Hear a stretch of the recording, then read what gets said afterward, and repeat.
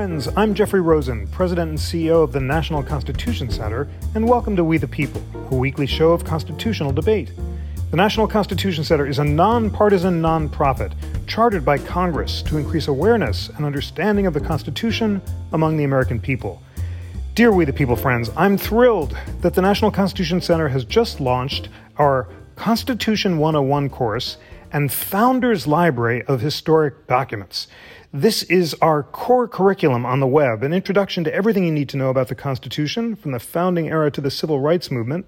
It includes videos and materials for teachers and includes this magnificent Founders Library of primary texts. They're selected by America's leading historians and law professors from diverse perspectives.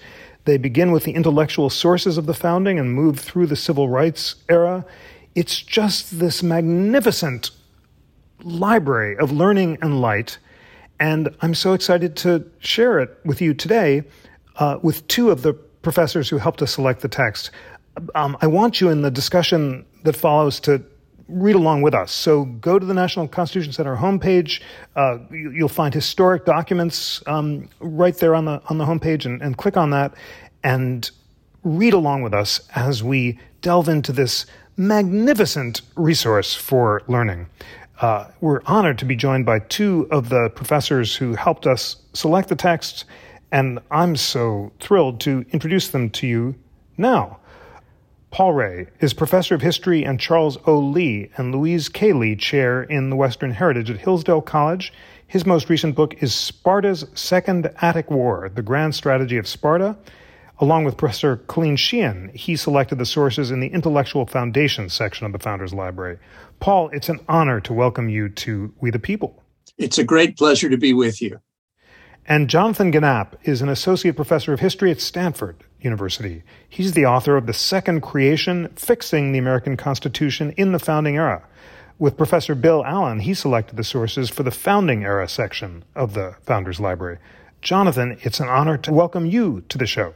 Thank you for having me. Paul Ray, it was so meaningful for me to work with you and Colleen Sheehan in selecting the Intellectual Foundation's sources. You've chosen to highlight a series of them, and you want to begin with Thucydides. Tell us which selection you chose and why you chose it. Well, I chose Book 3, paragraph 81 of Thucydides' History of the War between the Peloponnesians and the Athenians, because it focuses on faction and on civil war. And the American founders were in some measure inspired by the classical example. There were republics in antiquity. The Greek republics had defeated the Persians. Rome had conquered the Mediterranean. These republics had been partially successful, and they'd been partial failures. And what the Americans were doing in the founding period is to try to succeed where the ancients had failed. And one of the ways in which the ancients had failed is through civil wars. It was civil wars that destroyed the Roman Republic.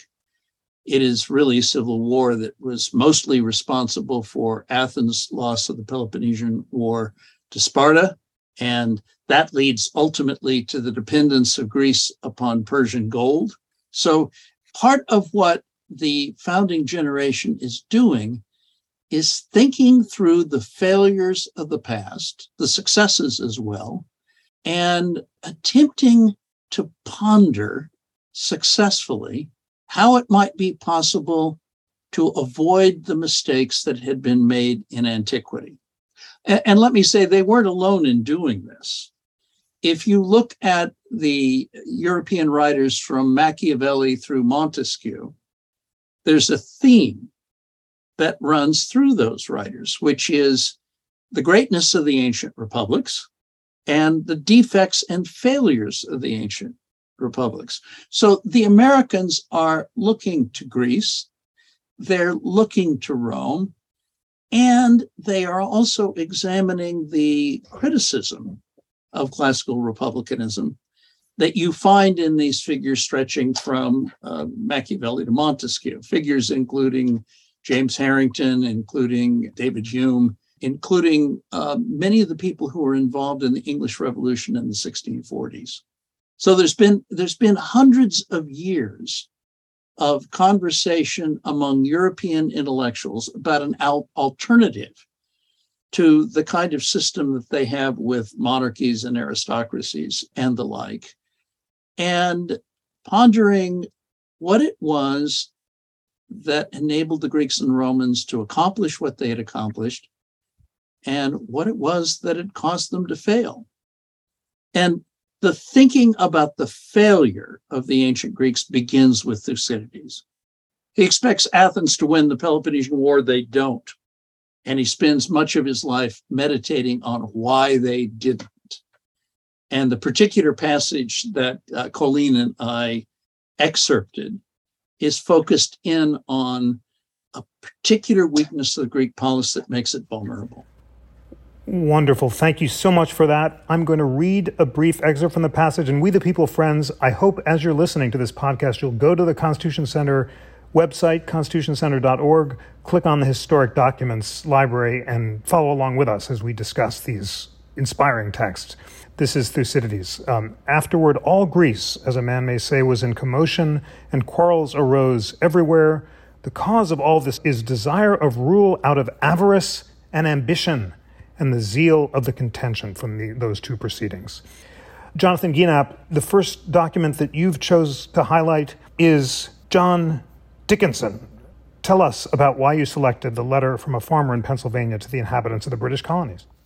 There are a lot of things that distinguished this particular source that John Dickinson wrote, first as a set of serialized essays that appeared in newspapers starting in late 1767 on into 1768, and then were separately published as a pamphlet. And to understand why, I think it helps to establish the context. So this comes in the later part of the 1760s, after the imperial crisis with Great Britain that will eventually result in the American Revolution has begun. And what sets off, what ignites that crisis is a problem of public finance. That Great Britain is in an extraordinary amount of debt, largely incurred from winning the 7 Years' War, much of which was fought on the North American continent. And in an effort to find ways to pay down that debt, they turned to measures that are extremely controversial in the British North American mainland colonies, namely trying to directly tax the North American colonists to help raise revenue to pay down the debt. The most explosive early tax that they levy, there are a few of them, but the one that receives the strongest pushback is the so-called Stamp Act, which was a general tax on a variety of paper goods that if you were going to print various things in the colonies, you needed to do so on paper that had a particular stamp on it. To buy the paper that had the stamp, you had to pay the tax. So there's a huge uproar over this. Colonists say that this violates their liberty. They begin trying to work out, drawing on a lot of their learning and personal experience, why exactly it is that these taxes violate their rights. And it causes such an uproar. There's violence in the streets, there's mobbing, there's destruction of property, that Britain chooses to repeal it. But Britain is very concerned, having repealed it, that they are potentially abandoning not just an important source of revenue raising, but also the deeper principle upon which it rests, that they, as the supreme sovereign authority in the British Empire, generally get to legislate over the colonies. So they devised this next set of taxes in the late 1760s. That instead of the Stamp Act, which many people regarded as a so-called internal tax, not an external tax like customs duties, but an internal tax that was directly on the people, that they would instead turn to a set of taxes that were more external in nature. So they devised what are called the Townshend duties, named after Charles Townshend, who was Chancellor of the Exchequer at the time, which target a series of luxury goods that are imported to the colonies. So Great Britain is thinking, well, unlike the Stamp Act, which nobody could easily avoid, that seemed more internal in nature, these taxes are more external in nature. So these are the kinds of things that Americans will accept. So this is where John Dickinson comes in. And in Letters from a Farmer in Pennsylvania, what he argues, quite cogently and powerfully is that the distinction that matters is not between whether a tax is internal or external, but instead what the intent behind a tax is. Is the tax intended to do something relatively innocuous, like regulate trade in the empire? Or is it intended to do something more invasive, namely with an aim toward raising revenue? So what Dickinson is doing here is he's taking this older language of external, internal, and turning it on its head and saying, if you want to understand whether or not a tax violates a people's rights, you need to look towards its aim.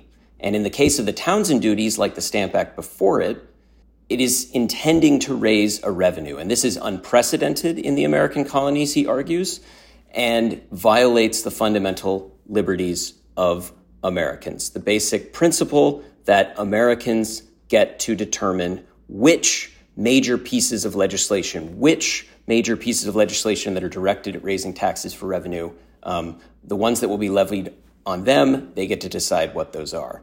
And what this does when Dickinson makes this argument is it narrows the space that is already shrinking by which Americans can, on the one hand, claim fealty to the British Parliament and claim that the British Parliament has meaningful sovereign authority over them, while also claiming that they can't actually legislate in any of these areas that are reserved for Americans. So this helps sort of propel the conversation forward to the make or break moment when that arrives in the 1770s, that either Americans need to basically own up to what it is that is lurking beneath Dickinson's argument, that they're actually free and independent political communities, or they need to give ground on some of these points to acknowledge Parliament's authority.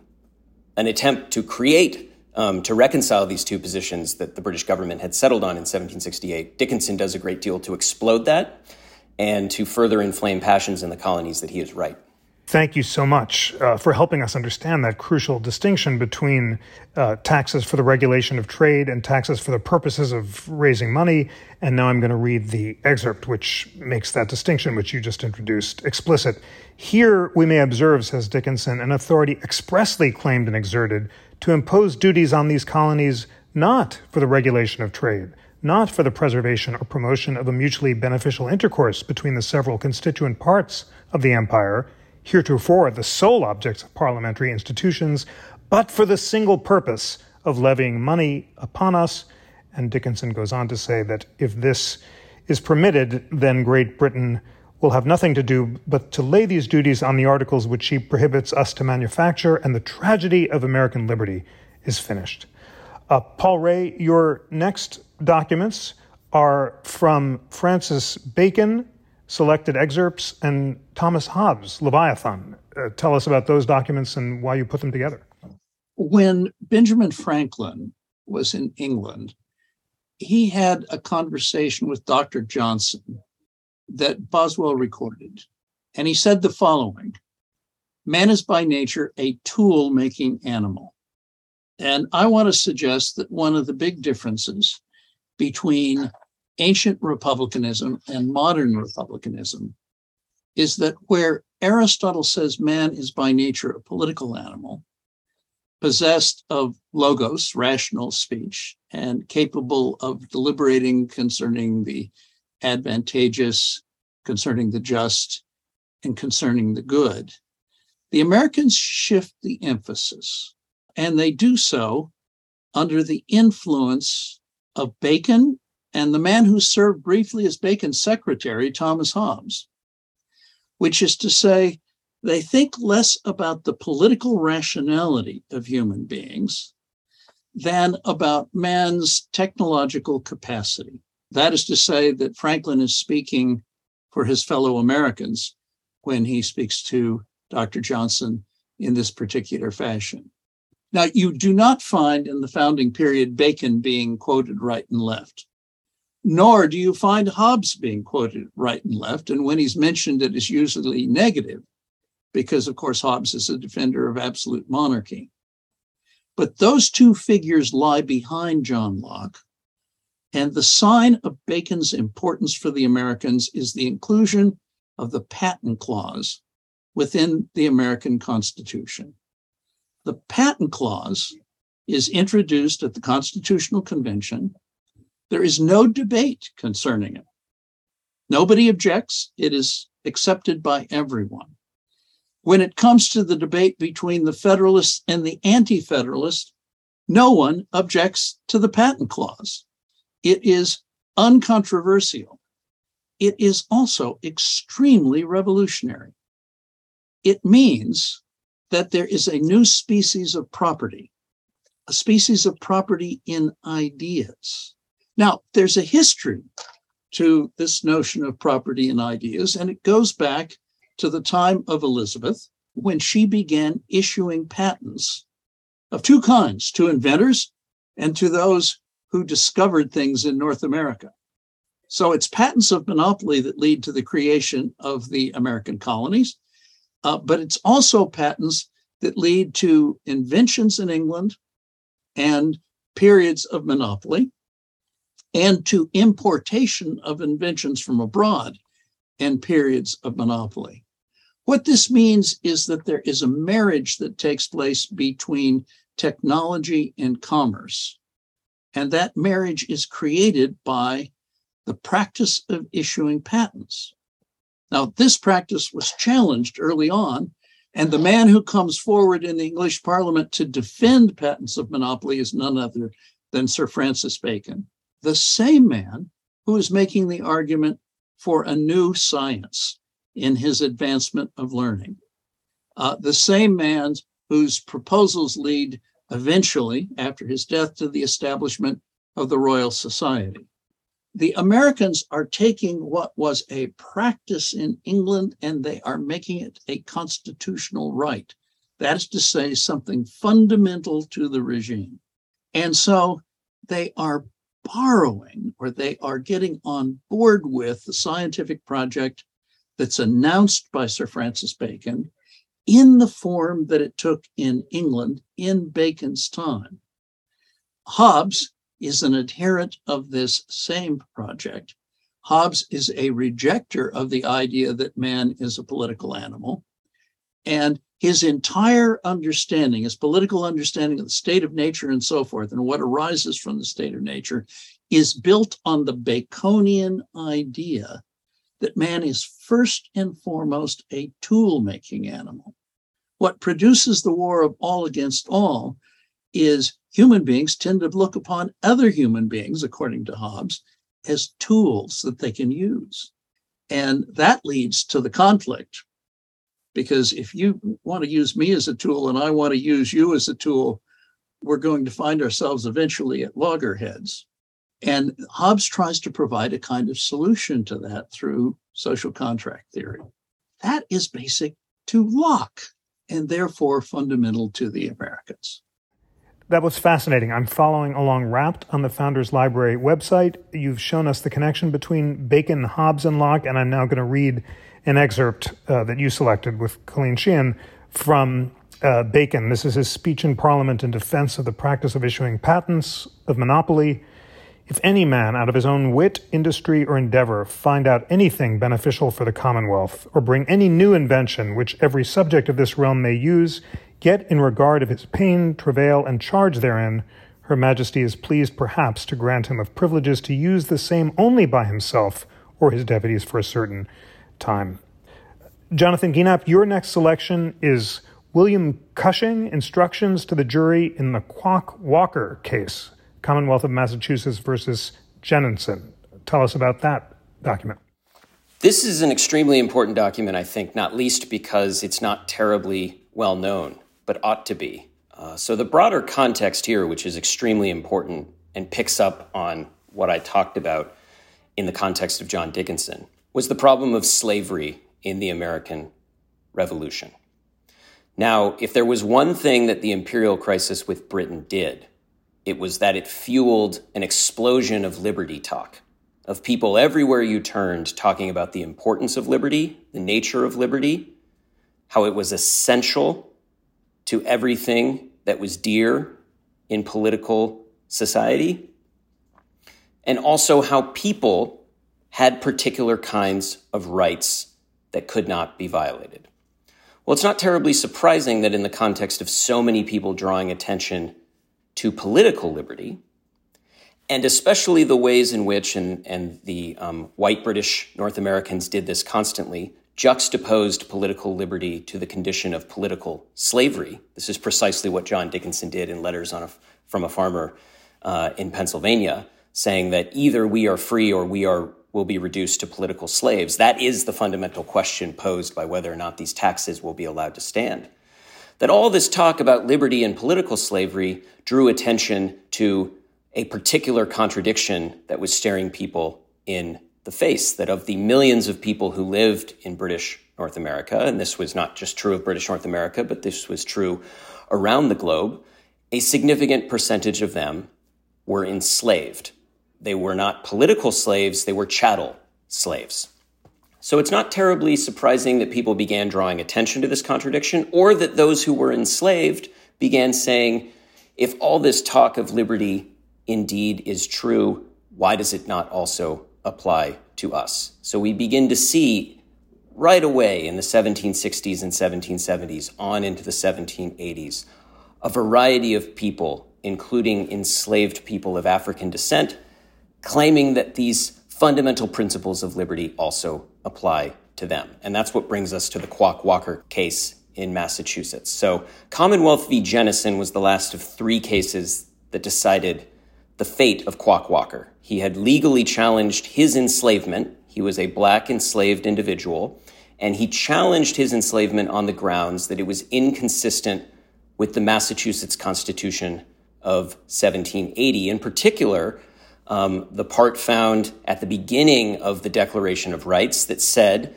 following off of the Declaration of Independence, that all men were born free and equal, endowed with certain natural rights. This is a pretty explosive argument to make, and we can see right here the sort of contagion of liberty. You begin talking about liberty and how it spreads, people laying claim to it themselves.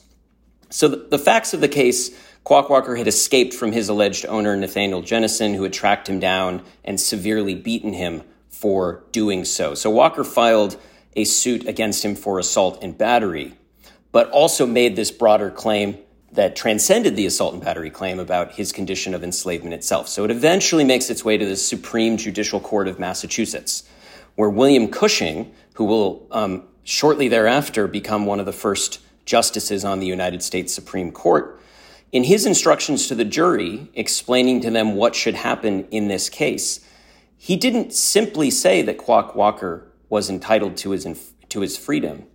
He instead ran with this argument that Quock Walker had made and declared that slavery itself was incompatible with the state's constitution, making a pretty strong argument that if you take seriously what the Massachusetts Constitution is saying, and more essentially what fundamental law in a deeper sense in the United States appears to be, slavery is inconsistent with that, and there can be no gray area here. And this declaration of Cushing and the resolution in the Quock Walker case helps pave the way to the ultimate extinction of slavery in the Commonwealth of Massachusetts, and which is part of a more general process by which slavery is slowly but clearly destroyed in many of the northern states, helping to further heighten the contradiction that for a great many Americans, slavery is inconsistent with the principles of the Revolution, which of course will become the defining question in so many ways of the period to follow, the antebellum era, when Americans have to decide this in a very real sense as they made their way toward what eventually ripped the nation in two over this question. Thank you so much for that and for helping us see the connection between the Dickinson document and this one. When I read the end of the Dickinson, I wondered about the contradiction of slavery. Dickinson says, as you did, those who are taxed without their own consent, expressed by themselves or their representatives, are slaves. We are taxed without our consent, expressed by ourselves or our representatives. We are therefore slaves. And then you helped us understand that the colonists themselves saw that contradiction, and in the case which you called our attention to, we conclude, the people of this Commonwealth have solemnly bound themselves, declaring that all men are born free and equal, and that every subject is entitled to liberty and to have it guarded by the laws as well as life and property, and is, in short, totally repugnant to the idea of being born slaves. This being the case, I think the idea of slavery is inconsistent with our own conduct in the Constitution, and there can be no such thing as perpetual servitude of a rational creature unless his liberty is forfeited by some criminal conduct or given up by personal consent or contract. Thanks for that. And dear We the People friends, I hope that you're going to the website and following along with these texts. It's so empowering to return to the primary sources. It's a radical act to allow the founding generation to speak for itself, and we see the connection between their arguments in the most exciting ways. And that's why I'm so excited about the Founders Library.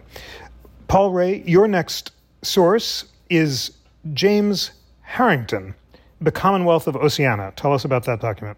James Harrington was an English gentleman living during the period of revolution between 1640 and 1660. And there was a great time in 1656 in which a whole series of tracts appeared talking about constituting a new form of government. The most important of these was the Commonwealth of Oceania, and it was written in part as a correction to Thomas Hobbes' Leviathan, arguing that Hobbesian ends can best be served by a republican government, not by a monarchical government. That's part of the story. The other part of the story is Harrington imagines what the Americans will eventually do, which is to say, holding a constitutional convention in camera, in secret. That is to say, everyone knows it's meeting, but the deliberations take place in secret, to issue a constitution that will be then ratified or accepted. So the idea of a group of human beings meeting to form a constitution, something we now take for granted, something that not only Americans take for granted, but since the 1950s, peoples in all parts of the world take for granted. He's the fellow who invents the idea of such a convention being held and of deliberations concerning how best to make Republican government function properly.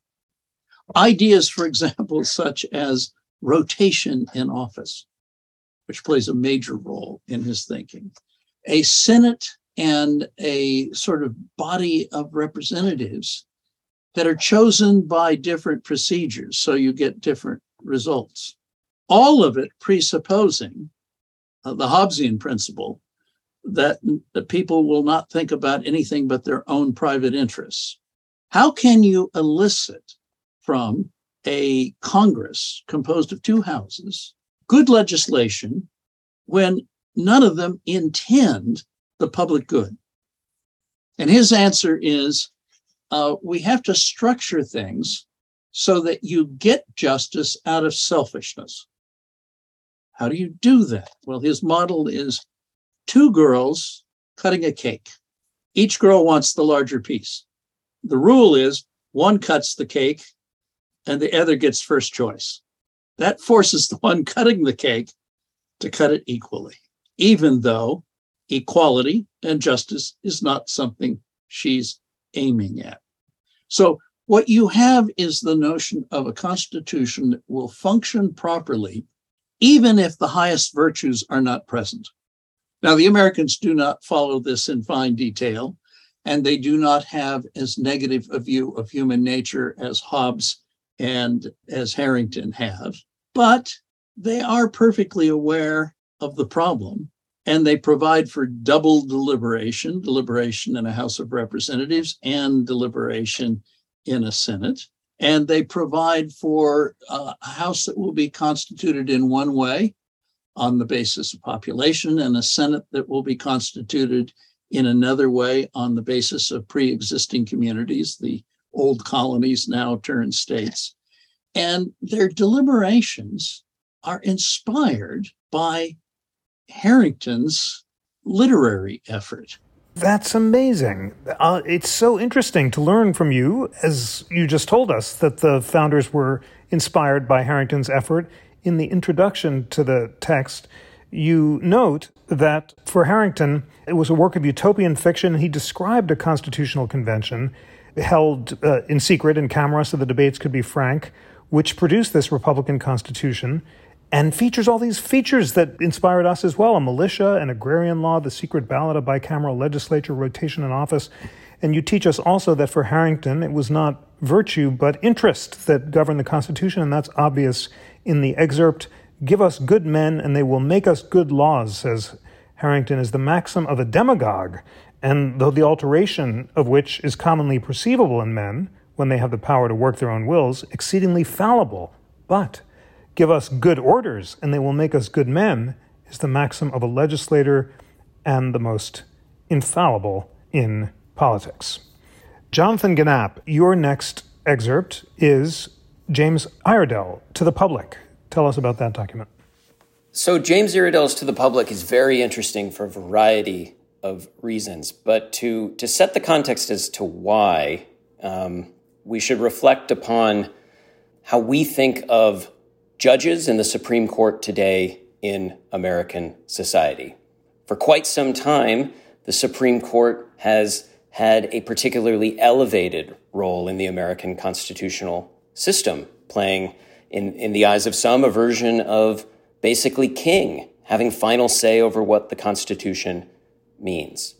But it's really important to remember that back in the 18th century, this expectation was not something that a lot of people shared.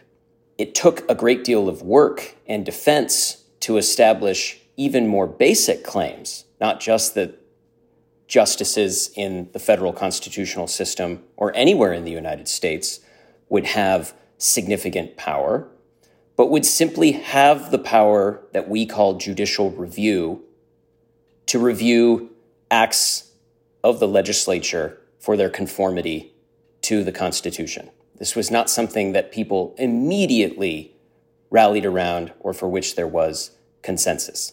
And this was certainly true in the 1780s, prior to the Constitutional Convention of 1787.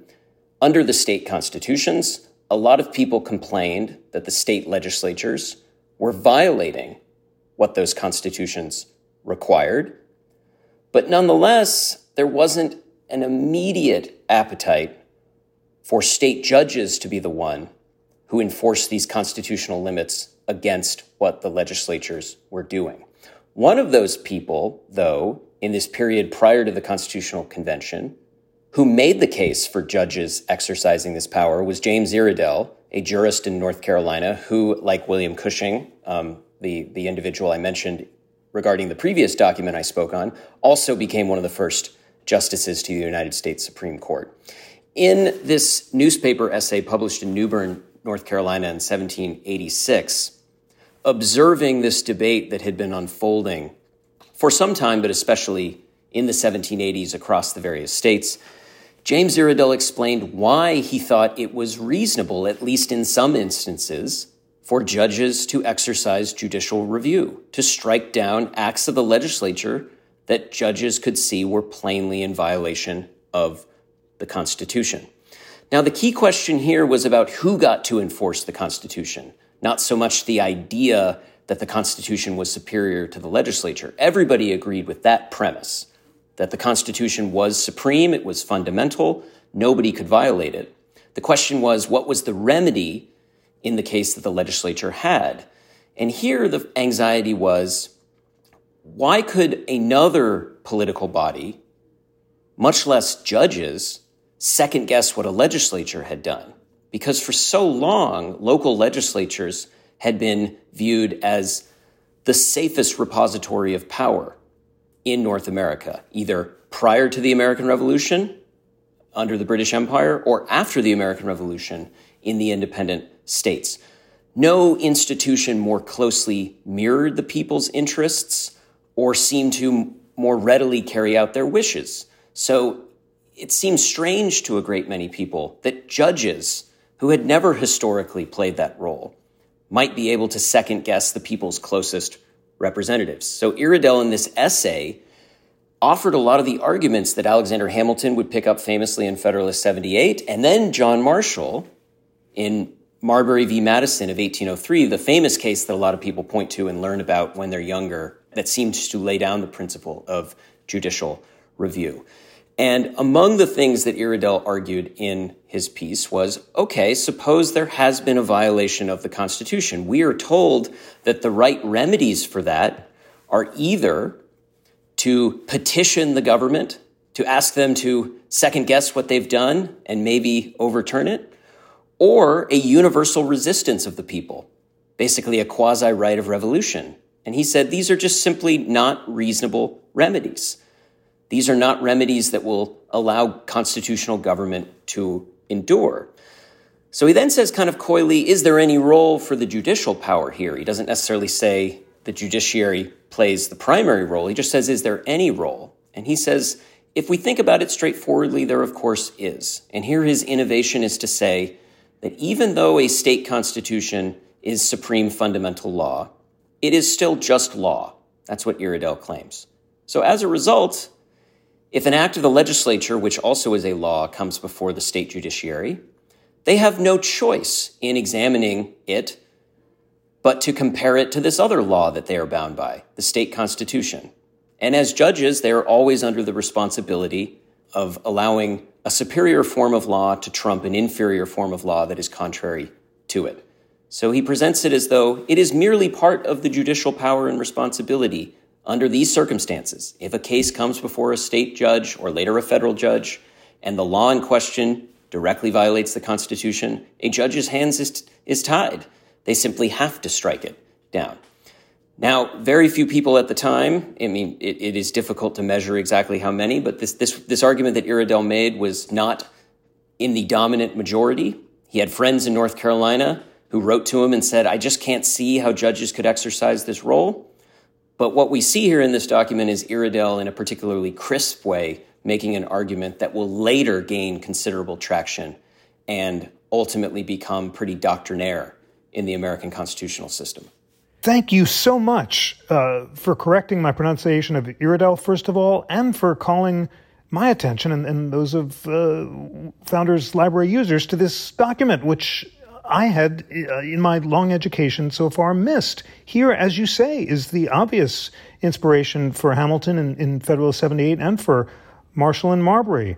Iredell says, an act of the Assembly inconsistent with the Constitution is void and cannot be obeyed without disobeying the superior law to which we were previously and irrevocably bound. The judges therefore must take care at their peril that every act of assembly they presume to enforce is warranted by the Constitution. If it is not, they act without lawful authority. This is not a usurped or discretionary power, but one inevitably resulting from the constitution of their office, they being judges for the benefit of the whole people and not mere servants of the assembly. Paul Ray, your next documents are from Locke.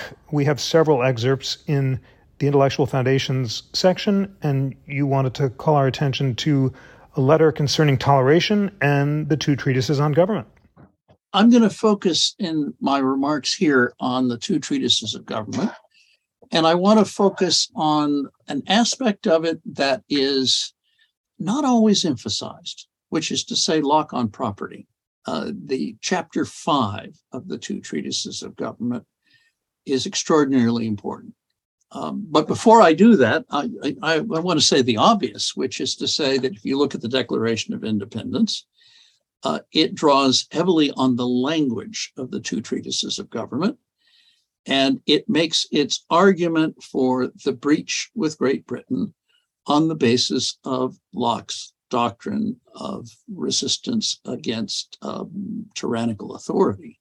But along the way, Locke talks about property in a new way, in a way that I think reflects the Baconian and Hobbesian understanding of man as a tool-making animal.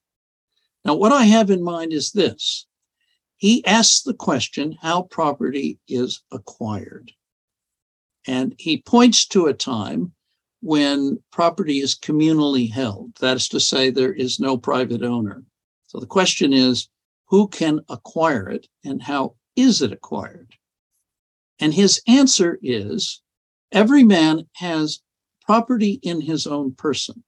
It's from this that his rights are derived. He can mix his labor with items from nature, and in mixing his labor with those items from nature, he gives them value, and they become his property.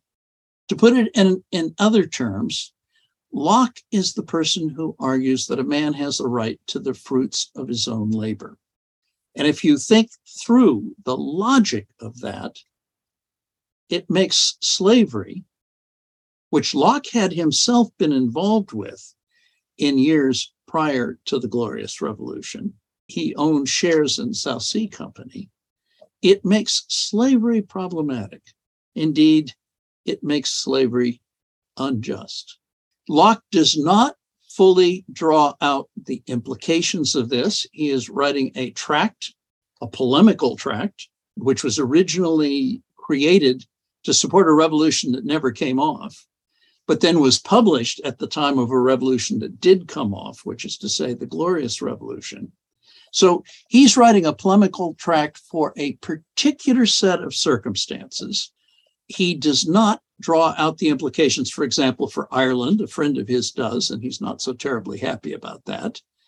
But the implications are there to be drawn. And in Scotland, there are scholars who teach from Locke, and in footnoting the two treatises of government, they point to its implications for slavery.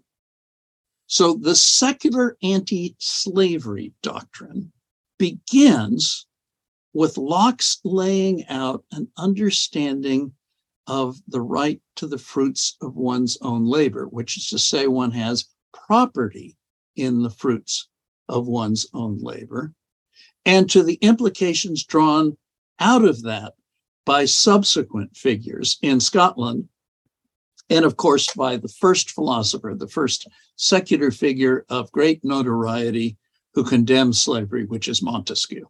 Thank you so much for calling our attention to the central importance of Locke and the Scottish and other thinkers who extended him to question slavery. We have Montesquieu in the Founders Library, along with Francis Hutcheson from the Scottish Enlightenment, who called slavery unjust. And here's the selection from Locke that you were just discussing. Though the earth and all inferior creatures be common to all men, yet every man has property in his own person. This no body has any right to but himself. The labor of his body and the work of his hands, we may say, are properly his. Whatsoever then he removes out of the state that nature hath provided, and left in it, he hath mixed his labor with, and joined to it something that is his own, and thereby makes it his property. Jonathan Guinat, your next selection is George Mason, Objections to the Constitution of Government formed by the Convention. Tell us about that. George Mason is little known today, but he was an extremely important statesman during the Revolutionary era. He was a member of an extremely prominent Virginia family, and he had been the primary author of Virginia's Declaration of Rights in 1776 that was influential and widely read. So this made it especially important that Mason, having participated as one of the 55 delegates to the Constitutional Convention and being so respected, was among the three individuals there at the end of the convention who refused to sign the finished Constitution. So George Mason, his fellow Virginian Edmund Randolph, and Elbridge Gerry from Massachusetts were the three conspicuous non-signers. So this suggested that moving forward, when the Constitutional Convention's work was unveiled to the American public, thus setting off the ratification debates, the debates over whether or not this Constitution proposed by this convention in Philadelphia would indeed be approved as the nation's new system of federal governance, would be met with some resistance if people in Philadelphia and people of the stature of George Mason were unwilling to sign on to it. There was going to be other people who had issues. So it's not just that George Mason refused to sign it. He also, immediately upon leaving the convention, wrote this memorandum, the source that we're discussing, outlining his objections. And it's a private memorandum, but it soon circulated widely. And it more or less became the basic template for anti-federalist opposition to the Constitution, in part because it so concisely articulated a lot of the objections that would reverberate over the many months during which the nation was engulfed in the ratification struggle. So written as a memo, it's basically takes the form of bullet points, but it makes a series of key observations that would become essential anti-federalist criticisms about why the Constitution was not going to, in fact, ensure the promise of the American Revolution, but by contrast, destroy it. So among the first things that Mason articulated in his opposition was that there was no Declaration of Rights. If you ask most Americans today what's in the Constitution, their answers often will come from what we now call the Bill of Rights, or the first 10 amendments to the Constitution. Protections for freedom of speech, freedom of free exercise of religion, prohibitions against illegal searches and seizures, and so on. None of those are in the 1787 Constitution, of course. They were added by amendments later, and they were partly added because anti-federalists, taking Mason's lead, strongly objected to this omission. Mason had raised the issue at the 11th hour in the Constitutional Convention. He had asked the delegates to consider adding a federal Bill of Rights and received very little support for it. So it was one of the major reasons he couldn't support the Constitution as written in 1787. He also complained that the United States Congress, as set up by the proposed Constitution, could not adequately represent the people of the United States. And this was a very important argument, because this was an argument that anti-federalists returned to time and again, and in their eyes, directly drew on the essential political principles that the American Revolution had been for. So when people in the 18th century talked about representation, they often had pictorial imagery in mind. A representation in a political context was like a representation of you in the form of a painting. It was something that took the place of you and was very much a copy of you in miniature. So John Adams, in Thoughts on Government, one of the other sources that we highlight in our selections, talked about how a good legislative assembly should think and feel like the people at large. So for people like Mason, this had a very literal meaning, that a good representative assembly had to effectively think and feel like the broader population. And that simply was not going to be possible in the United States Congress, because the House of Representatives would only have 65 members beginning in 1789. And how could 65 people possibly represent all the diverse interests, ways of thinking and feeling found in a population of 3 million? If Congress was going to be representative, it needed to be significantly increased in size. So this was a fundamental objection that Mason leveled, that lots of anti-federalists ran with, that the people who would end up in Congress would not meaningfully speak for certain portions of the population. And then lastly, and this built directly from the problem with representation, because there could be no confidence that the national government set up by the United States Constitution would be representative of the people, it was especially dangerous how much power was going to be given to this government. And in particular here, George Mason pointed to the fact that while it seemed as though there were relatively strict limits on the legislative powers that Congress could exercise, because there was an enumeration of powers found in Article 1, Section 8, because you found at the end of Article 1, Section 8, the so-called necessary and proper clause, or what Mason often referred to as the sweeping clause, or the clause that said, in addition to all the powers that are enumerated, Congress shall have the power to make all laws necessary and proper, to carry out the foregoing powers and all other powers vested in the government of the United States. As Mason thought, and lots of anti-federalists ran with this was an enormous discretionary power that Congress would get to decide what powers were necessary and proper to fulfill its purposes. And what made this so dangerous, this wouldn't necessarily be dangerous at the state level, was again because the federal government wouldn't be representative. It was one thing to give this kind of discretionary power to a government that you had confidence represented the people, but one that didn't really needed to be hemmed in. And for Mason, this Constitution did not adequately hem in Congress. So this template that laid out these various interlocking objections was something that those who opposed the Constitution got a lot of mileage out of repeating. This is George Mason, Objections to the Constitution of Government formed by the Convention. There is no Declaration of Rights, and the laws of the general government being paramount to the laws and constitutions of the several states, the declarations of rights in the separate states are no security. This government will commence in a moderate aristocracy. It is at present impossible to foresee whether it will, in its operation, produce a monarchy or a corrupt, oppressive aristocracy. It most probably will vibrate some years between the two and then terminate in one or the other. What a wonderful phrase. We have two more rounds of documents in this feast of learning that we're doing together, We the People Friends, and I hope you're following along on the website. Paul Ray, your next document, and it's substantial, is David Hume's essays, Moral, Political, and Literary, and Adam Smith's Wealth of Nations. Hume's work and Adam Smith's work are both important for the Americans. I want to focus on something more narrow within Adam Smith's work that is rarely noticed. Everyone knows about Adam Smith and the division of labor. Everyone knows about Adam Smith and the arguments for free trade.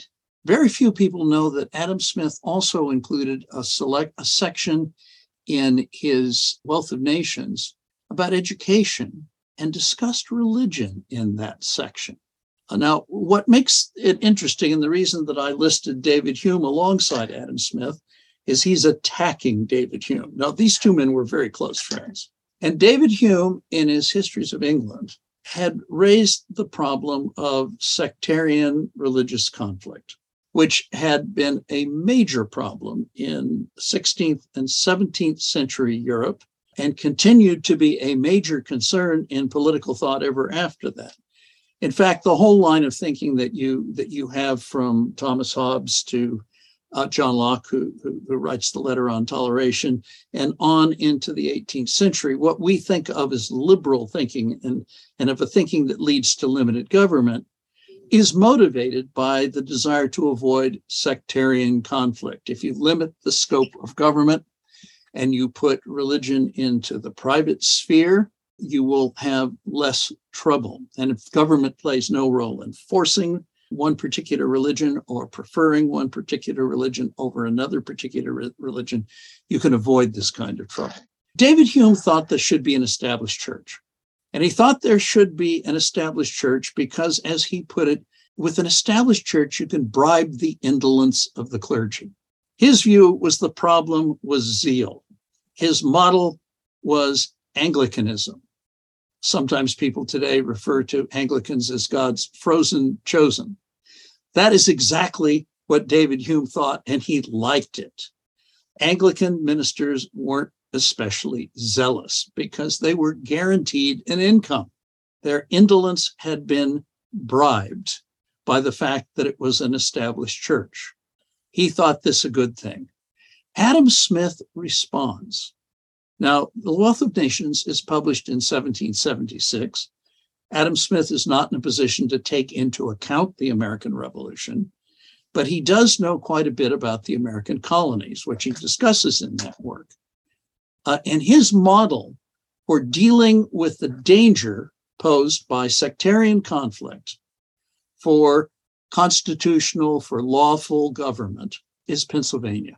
And his argument is where there is a multiplicity of religious sects, where the government does not have an established church, what you have is a competition between these religious sects that is very important for reinforcing the human capacity for self-government, which is to say, the various ministers in their competition with one another promote the same morality with great zeal. And that morality of self-discipline, self-control, and generosity is exactly the kind of morality you need to underpin self-government. I used to think, until this afternoon when I was teaching, that this was original with Adam Smith. I've discovered it in the Persian Letters published by Montesquieu in 1721, which I taught a couple of hours ago. I came across a passage where, in brief, the same exact argument is made. So there's a lot of interchange between these figures. Hume and Montesquieu were friends. Adam Smith was a great admirer of Montesquieu, and they borrow thinking from one another in this particular period. That is wonderful. It really is among the most exciting discoveries when we see these connections among the texts, and they're always presenting themselves to us, and the Smith-Montesquieu connection is great. I'm going to read now from Adam Smith. The interested and active zeal of religious teachers can be dangerous and troublesome only when there is either but one sect tolerated in the society, or where the whole of the large society is divided into 2 or 3 great sects, the teachers of each acting by concert and under a regular discipline and subordination. But that zeal must be altogether innocent, where the society is divided into 200 or 300, or perhaps into as many as 1,000 sects, of which no one could be considerable enough to disturb the public tranquility. Jonathan Guinap, your next to last excerpt is Noah Webster, an examination into the leading principles of the federal Constitution. Noah Webster's best known today as the person who wrote American's first dictionary and his work with the English language in the late 18th and early 19th century. But he was also a frequent commentator on politics and constitutionalism. And part of what makes him interesting is he thought the two subjects were intimately connected, that how people used language, how they used language to communicate meaning and understand one another was inextricably entangled with how you constituted political authority and constitutional authority, which, of course, is true in so many ways, given the reliance on written constitutionalism that develops in the 18th century. But in this particular essay that was written in defense of the Constitution, what Webster argued is worth our attention for a variety of reasons, I think. What he was trying to draw attention to was the fact that constitutional freedom and the endurance of a constitution rested on deeper social and economic foundations that were non-negotiable. And in his case, he argued that if a free constitution, a Republican constitution, was genuinely to endure, then you needed a relatively equal distribution of property in society. And he laid out in detail why it was that he thought some of the other mechanisms that other writers had attached importance to were actually either inadequate or less important. A lot of people had talked about the importance of virtue, that you would need a sort of virtuous citizenry to maintain a republic. And he said this simply wouldn't be enough. The same thing with patriotism or love of country. That would never be enough either. If you really were interested in maintaining broad freedom, then you needed a relatively equal distribution of wealth. Now, it's important to read this in context. We can read this today and think a great many things. And in some ways we should, because there's always a conversation to be had in conjunction with our national history and tradition about what kind of distribution of wealth, what type of economy, what kind of society is necessary to work with the kind of constitutional government we want. But what Webster was really focused on was what was going on in other parts of the world, especially Europe. And his claim here is basically, if you look at Europe, the inequality you find there is so stark and so immense that it's no surprise that the kind of free government that Americans are trying to construct has not been supported there in any meaningful way.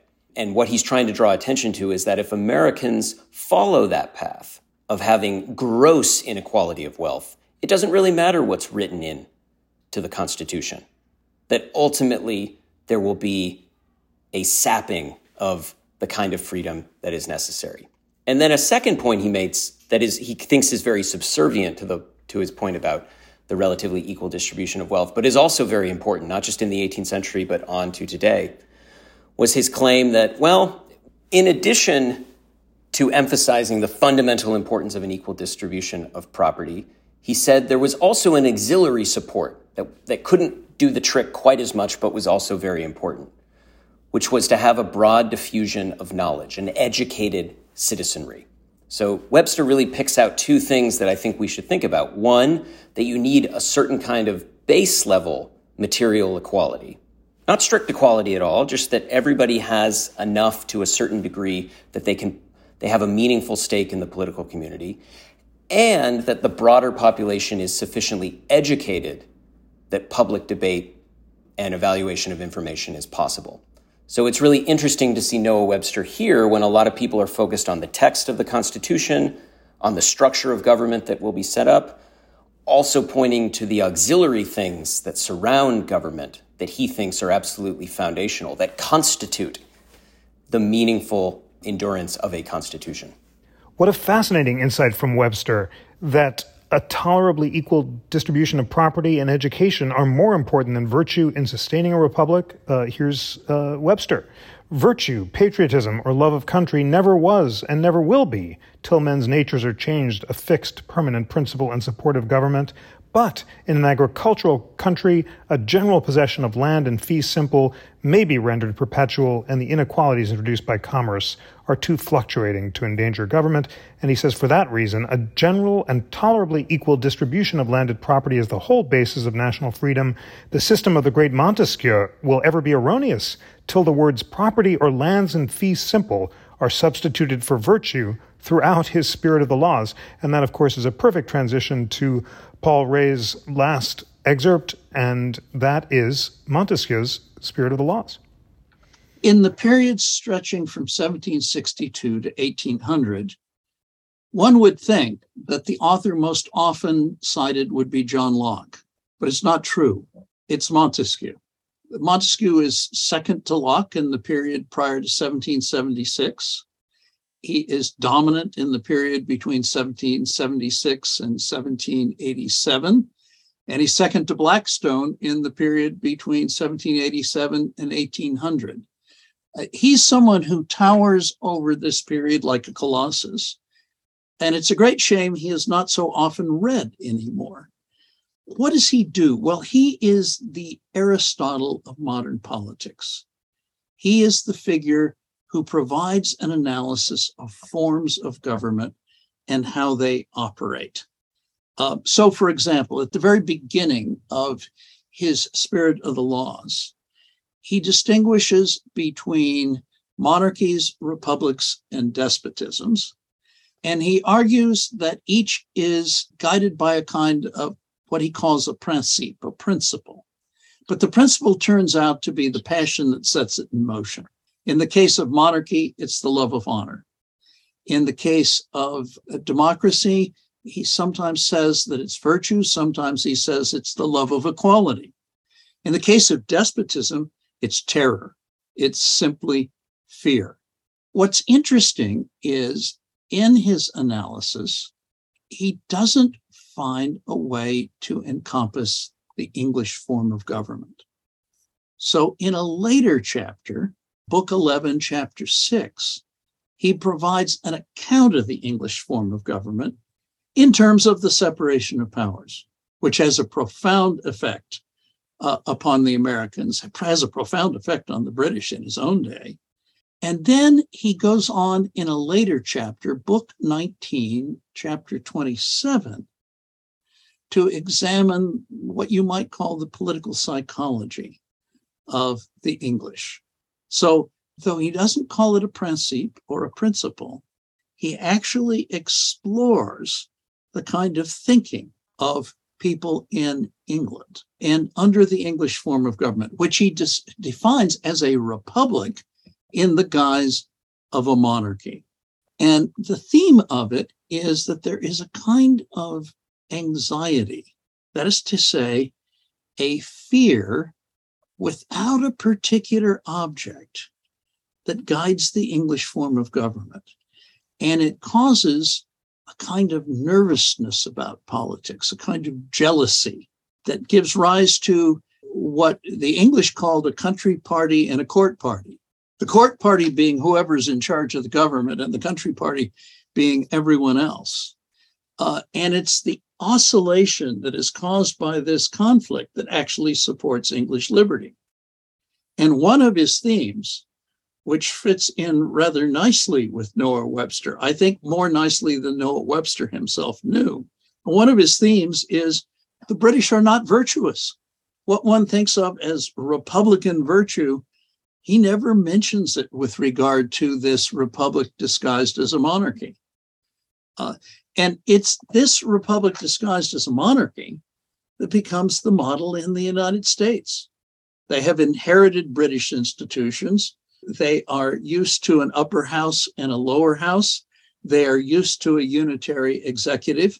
They experiment with various forms between 1776 and 1787. And then they move towards a form that looks like the British government with two major changes.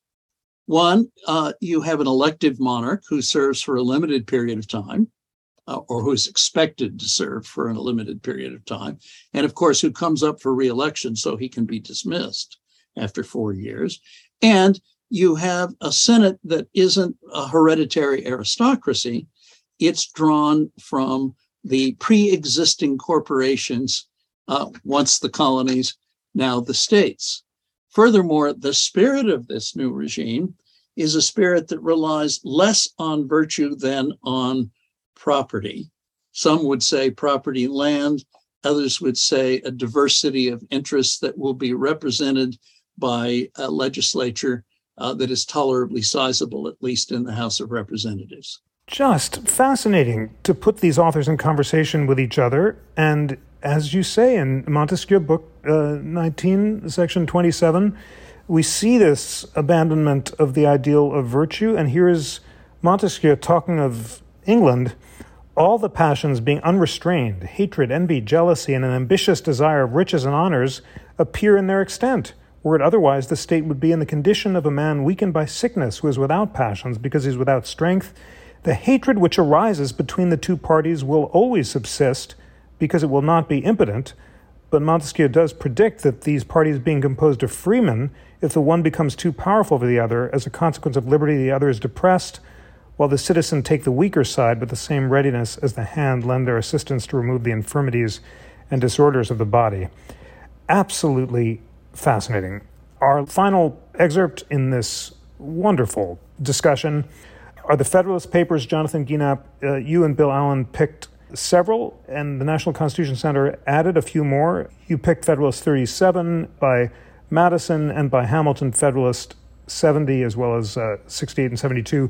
Just, we're not going to be able to run through all of them, of course, but at the end of this superb introduction to the Founders Library, what would you like to share with We the People listeners about the Federalist Papers excerpts that you chose? I will focus on Federalist 37, which is written by James Madison, who was enormously influential at the Constitutional Convention, of course, and thereafter did so much to shape how people thought about the Constitution, how it was interpreted, how it was implemented, that he eventually earned the name that he still largely holds to this day as the father of the Constitution. That name was first given to him in the 1820s and is still something that is broadly attached to him. And among the many things that Madison did for the Constitution was he vigorously defended it against those anti-federalist criticisms from the likes of George Mason that I talked about earlier. He did so in a lot of settings, but nowhere more famously or conspicuously than the Federalist Papers, the set of 85 essays published initially in New York newspapers that he co-wrote with Alexander Hamilton and John Jay. And Federalist 37, there are many Federalist Papers, as you mentioned, Jeff, that are worth calling attention to, but Federalist 37 is interesting for a variety of reasons. Here, Madison tried to emphasize the enormous challenges that the Constitutional Convention had faced in drafting this Constitution, to try to reset the terms of debate. So at this point, this is Federalist 37, so we know 36 came before it. There's been a lot of back and forth for and against the Constitution. The equivalent of 18th century Twitter has been ablaze with conversation. So Madison is trying to reset some of the terms of this debate. And in particular, he's trying to respond to a frequent anti-federalist argument that built from something George Mason had hinted at, that one of the Constitution's deficiencies was that it was written in purposefully ambiguous language. Anti-Federalists love to latch on to the language in which the Constitution was written and the ways in which that supple, indeterminate, ambiguous language would be molded and sculpted by those in power to advance their agendas. So what Madison tried to do in Federalist 37 was not deny this fact, but redirect our understanding of it. He said, of course, the Constitution featured its share of indeterminacy because that was simply inherent not just to the activity of writing constitutions, but to the medium of human language itself. Human language had a very hard time, and here he was more or less pulling from John Locke's book, the third book of an essay concerning human understanding, that it had a really hard time delineating novel, complex objects that we would try to think of in the mind, and then how do you find the language to precisely describe them? And Madison's whole point was these were the kinds of objects that the framers at the Constitutional Convention were trying to find the right terms for. And there was no way to do this with absolute precision because human beings were fallible and the language in which they operated was fallible. So this wasn't a defect because no matter what kind of constitution you wrote, it would be in a certain sense uncertain or ambiguous. What you needed to think about then was what would come of the ambiguities that were necessarily baked into any constitutional system? How would those be worked out? And here Madison emphasized that this was an ongoing project and conversation, that no matter how much thought was given to initially writing a constitution, no matter how much attention to detail was paid, there would still be a series of problems and complexities that could only be worked out and settled down the road when they emerged in concrete form and people were able to think about them clearly for the first time. This was not a defect of this Constitution or any other. This was simply something to be embraced as part of an ongoing project of constitutional governance. So Anti-Federalists had it completely wrong.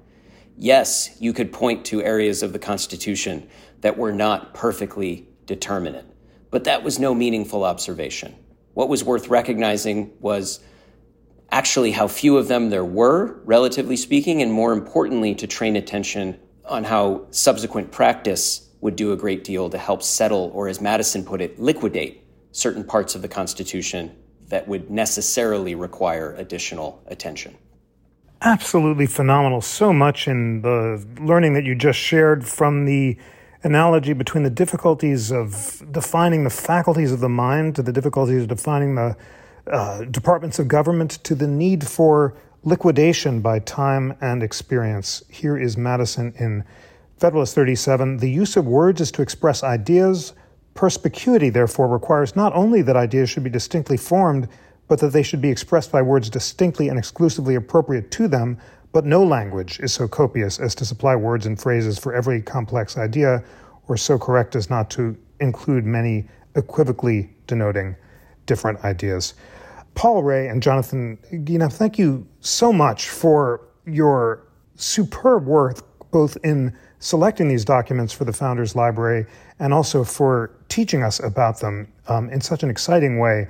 Dear We the People friends, isn't this a marvelous project? There is so much learning and light now on the web collected in this magnificent Founders Library, and so much learning for us to do together as we read the primary text, read them out loud together, and discuss them and make up our own minds. This is the beginning of so much learning that we're going to do together over the coming years, and I'm just thrilled to introduce this great project to you with these two superb scholars. On behalf of all We the People listeners, please accept my most sincere thanks, Paul Ray and Jonathan Guineap, for your wonderful work in assembling the Founders Library. Paul, Jonathan, thank you so much for joining. Thank you. Thank you. Today's show was produced by Melody Rowell and engineered by Greg Scheckler. Research was provided by Sam Desai and Lana Ulrich.